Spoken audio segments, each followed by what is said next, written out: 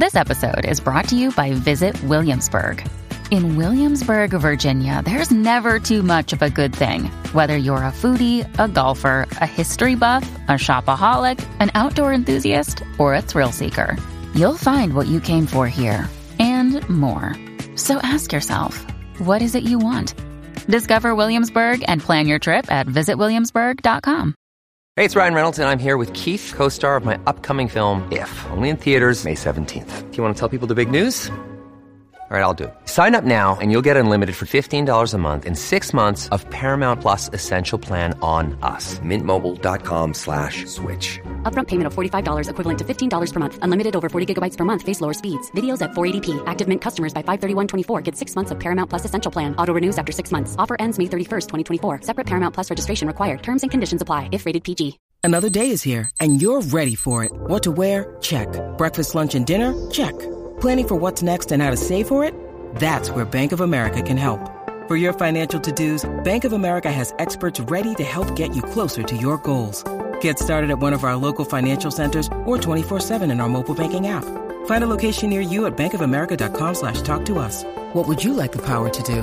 Mobile banking requires downloading the app and is only available for select devices. Message and data rates may apply. Bank of America N.A., member FDIC. Hello and welcome to Pitchside with Toby Reynolds, a Sports Gazette podcast, where each episode we take a deep dive into a new sporting topic with a new guest.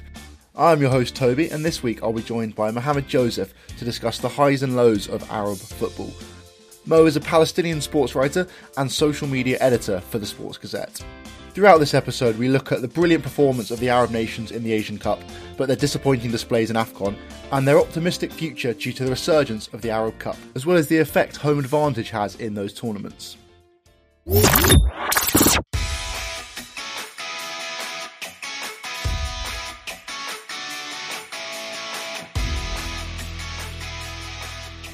I am now joined by Mo. How are you, mate? Hey, I'm doing good. How about you? Yeah, good, thanks. Yeah, I'm excited to talk about some of the Arab nations and how their footballing history and current events have been going so far. And I guess the best place to start is the AFCON and Asia Cup were both just happened recently. They only happened a few weeks ago now. And both went sort of to differing levels for the Arab nations. I mean, the Asia Cup, very successful. I think I'm right in saying Qatar won the Asia Cup. Yes, yes. Qatar won the Asia Cup in the third and only full-on Arab final in Asia. Beating Jordan in the final. AFCON, on the other hand, was far less successful for the Arab nations, none of them making it to the quarterfinals, which is quite crazy because generally in the history of AFCON, Arab nations have been quite good, haven't they? Yes, yes. Especially like when you look at the history, you'd notice like Egypt, the team with the most wins in AFCON history. Algeria always do well. Morocco, I'll give you a fact. This is the first time in the history of AFCON where there's only one Arabi nation that's from North Africa that made it to the round of 16. But the surprise this year was that Mauritania was also able to make it to the round of 16 when they upset Algeria in the last game of the group stages. So although we had some disappointing performances in AFCON, I feel like Mauritania was the only bright spot of AFCON for the Arabi nations. Definitely, yeah. I mean, it was a bit of a shame that Egypt didn't make it through. They had been so successful, as you say, in AFCON. What do you think has made them so successful throughout that time? The most successful nation by a long way in AFCON. So I'll be honest with you. The thing with Egypt is I feel like the most important thing about Egypt is like their connection. Like if you look at Egypt's treble winning AFCON team, you'd notice that most of them were playing for two teams. They were mostly playing for Al Ahly and Al Zamalek in the Egyptian league. So you'd feel like they were more connection, like they were more connected there. They wanted it more than I feel like this year's Egyptian team. I feel like this year's Egyptian team, there's more players that are been playing in Europe and stuff like that, and a lot of things played a role in Egypt not doing well, especially Mohammad Salah leaving for injury and the drama that followed. That wasn't a good look for Egypt's national team, and I feel like that added even more pressure to them, like to perform without Mohammad Salah. And let's be honest, they couldn't against Congo. It wasn't a good game. To be able to only score 2 goals in 4 games is shows just how like badly managed the team was, and they also they also their nets like they got 7 goals in 4 games basically scored against them, and that has never happened in AFCON before for Egypt. So I'd say the difference between like Egypt of 2008, 10, and 11, and the AFCON winning Egypt was, again, there were more chemistry between the players. I felt like the players wanted it more, and this year it was like it was a bit different. I'm not gonna lie. Mm. And then in the Asia Cup, on the other hand, though, I mean, Qatar have won it 2023. They also won it in 2019, and there's been a lot of success over the past few years for the Arab Asian nations. How come you think that they've suddenly started to progress, whereas maybe in the past they hadn't so much? I feel like with the Arab nations in Asia, this is the only time we've actually seen that the Arab nations outperformed the Africa Arab nations, because I felt like, again, not to, like, this is in no way an excuse for the African Arab nations, but they did play in conditions that are, I'm not gonna lie, probably they're not used to, especially because the weather in Ivory Coast is something like that has always been a problem for Arabic nations. One Arabic nation has won well, only one Arabic nation has won an AFCON in a Africa country that has that type of weather, and it was Egypt. Other than that, they always don't perform well in these type of conditions. I just, again, not an excuse for them, but like we seen Algeria in 2019 when they played in Algeria, they were more intact, they were playing better. Although it's the same team that's playing right now, like that played last AFCON. And I feel like that played a really pivotal role in like Algeria not performing well. Even Morocco, we see Morocco playing Qatar, the World Cup 2002, 2022, and they were doing a really good job, very progressive football. But then they play AFCON, and it's like it's not there. It's like it's missing, and I feel like weather played a big role in that. And the difference in Asia, I felt like Asian Arabi teams, they were there. And as Qatar had mentioned first, like they were like, all the Arab teams are playing at home. It's not just Qatar that's playing at home. It's every single Arab nation in Asia that's playing at home. We've seen it with Jordan, we've seen it with Palestine, we've seen it with Saudi Arabia. Every time they play, it's like they're playing in their hometown. Like the fans are all over the place. And I feel like that helped the Asian teams perform a little better than the African teams this year. Yeah, yeah. I mean, I think home factors seem to be quite a big thing within the Asia and African Cup. I mean, 8 of the 18 winners of the Asia Cup have been the home nation, and 12 Yeah. of the 34 AFCON winners have been from their home nation. Particularly when you look further back in the past, do you think that is because compared to Europe, there's such a bigger range of sort of environments and weather and different factors that can be such a huge impact? Yeah, 100, 100%, especially in Asia, the difference in like culture and everything that's around that surrounds these countries is what makes the difference. And that's why we've seen more host Asian countries win the tournament rather than other countries. And we've, again, with Qatar, like Qatar, the last stage of Cup in Qatar, we can tell like that the presence of Arabi fans inside the stadiums was a lot more than other fans. Although Japan and South Korea, they're legendary, Australia, legendary teams in the Asia Cup. Japan with the most wins in Asian Cup history, but we didn't see them perform their best. I felt like, again, because they felt like they were playing away from their culture and and that obviously helps a lot in the Asia Cup. Yeah, no, absolutely. That's, I guess, such a big difference when you look back at the history of it all. When you do look back as well, I mean, the beginning of the Asia Cup was a very successful time for Arab nations. Kuwait won in 1980, followed by Saudi Arabia winning three out of four in the 80s and 90s. And you then have to look again. There's a little bit of a gap before more recently. What do you think maybe caused that sort of real strength in the 80s?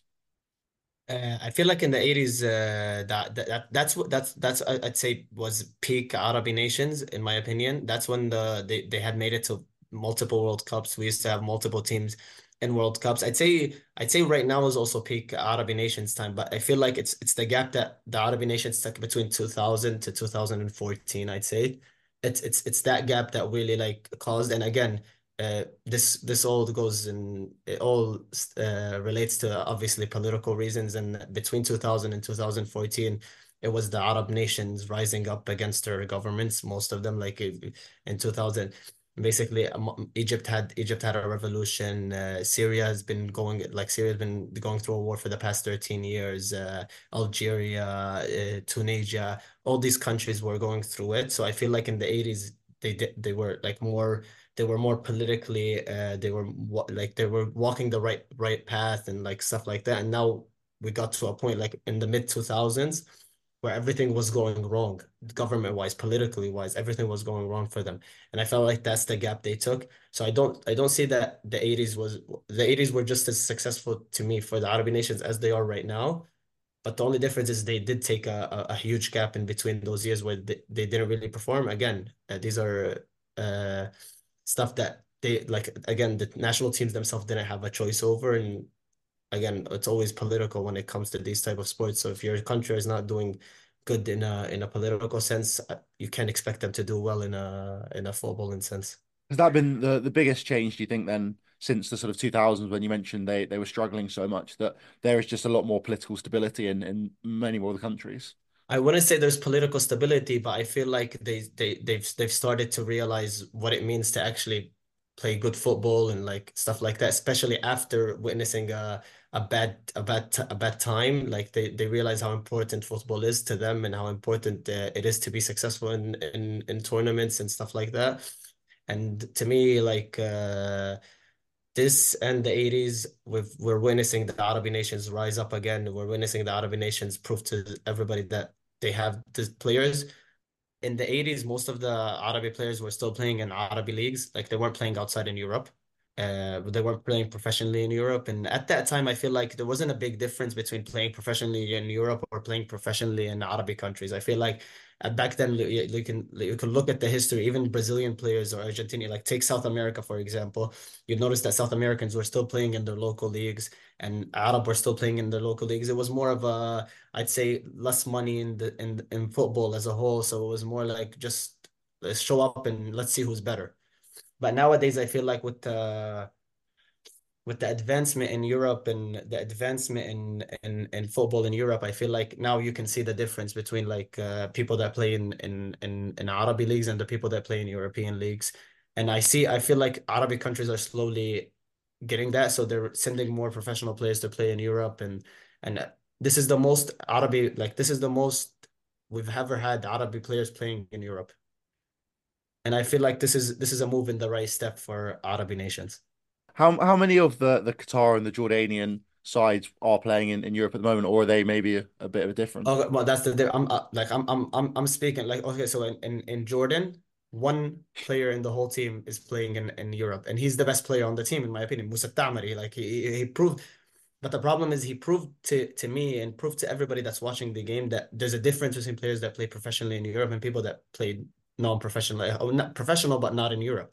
And you can tell the difference in quality even in the Palestinian team that made it to the round their historic win and their historic advancement to the round of 16 for the first time ever. You can tell the difference. Like most of our players are playing professionally in the Indian league, and this is not in a way to lower what the Indian league has or what the Chinese league has, but it's just to show the difference in quality in football training, football facilities, football, anything that has to do with technology and advancement in training. Europe has it, and most Arab countries don't have it. Whether it was because of bad governments or just bad management, mismanagement from like the whole sporting industry in these countries. And to me, like although Jordan only have one player that's playing in Europe, it just showed that their players are capable of playing in Europe. It's just they need to be given the chance to play in Europe. Same with Qatar. Qatar built the whole idea that they want to build a team that has so much chemistry that they all play for the same team. But then again, we've seen it in the World Cup. It didn't work with them in the World Cup. It didn't work in the World Cup. So I feel like Arabi teams are looking more now to send their players to play professionally in Europe, same as what the North African Arabi countries have been doing for the past few years. And as you can tell, the difference between the players that play in Algeria, Morocco, Tunisia, you'll see that they mostly have players that play in Europe, and that's why I feel like they do better in continental tournaments.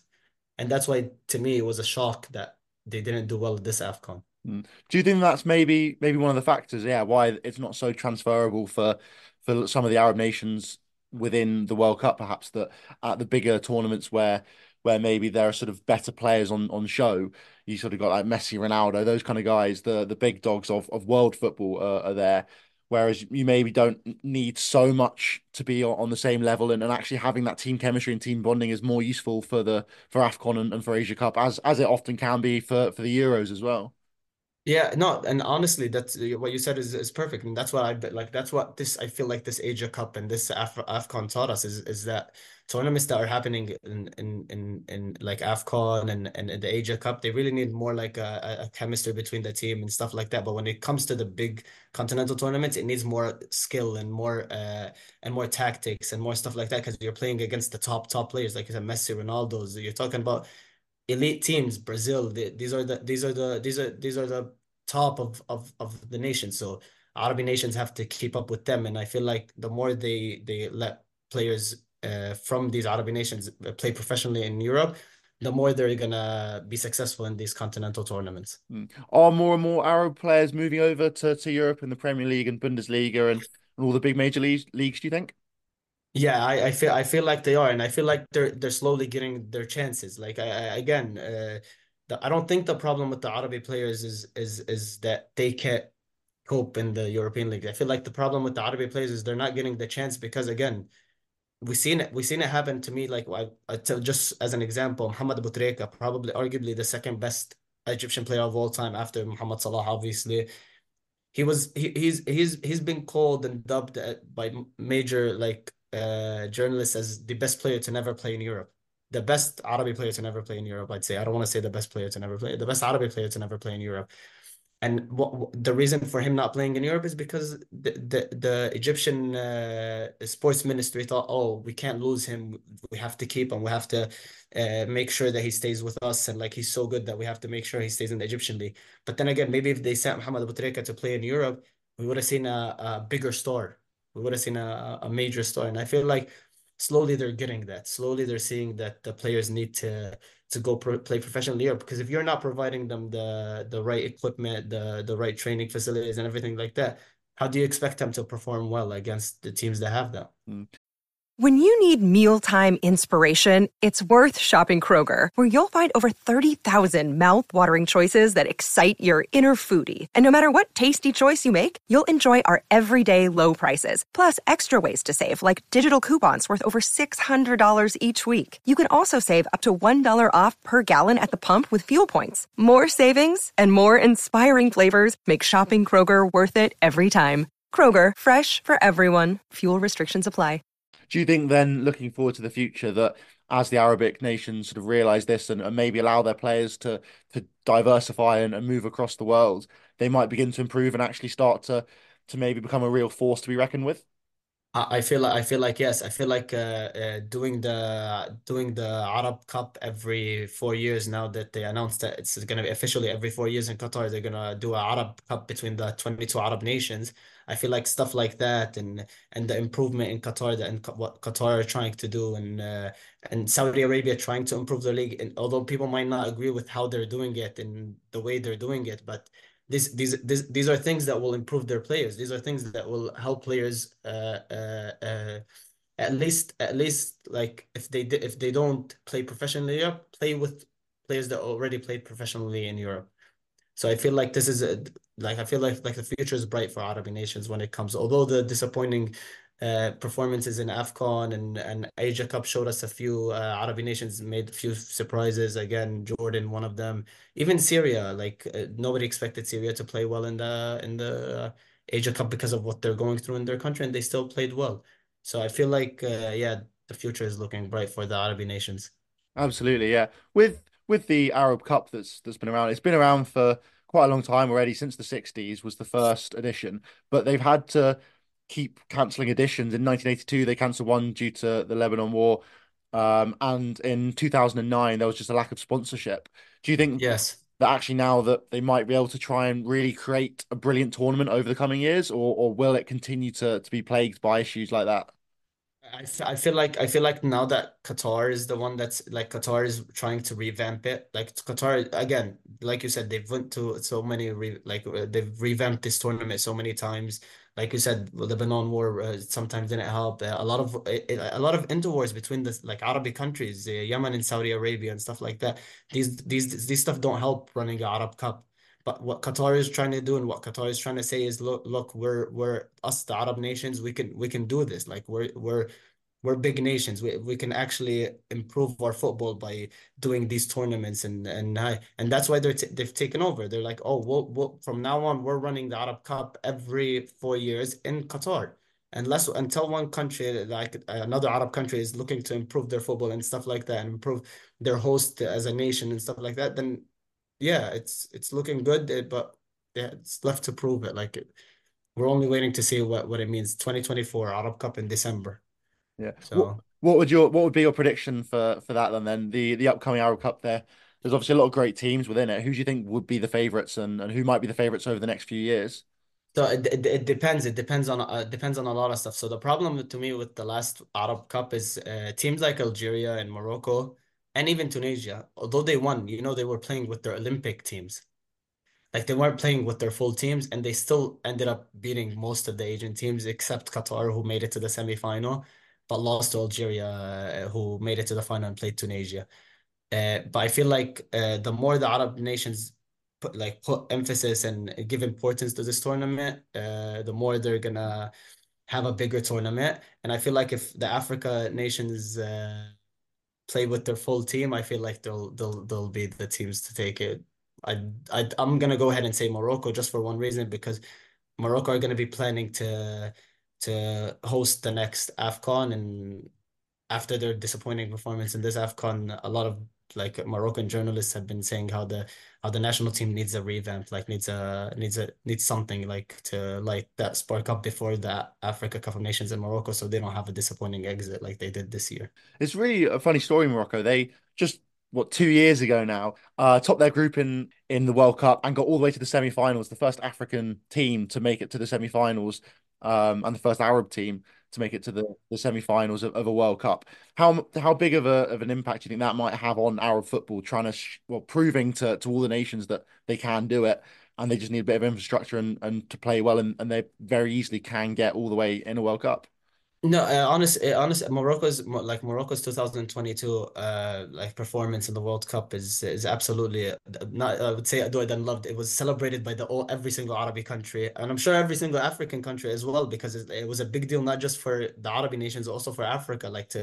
These are countries that don't get as much representation. These are countries that don't get as much don't they get a look at in I'd say in the sporting media world, because of like what they lack in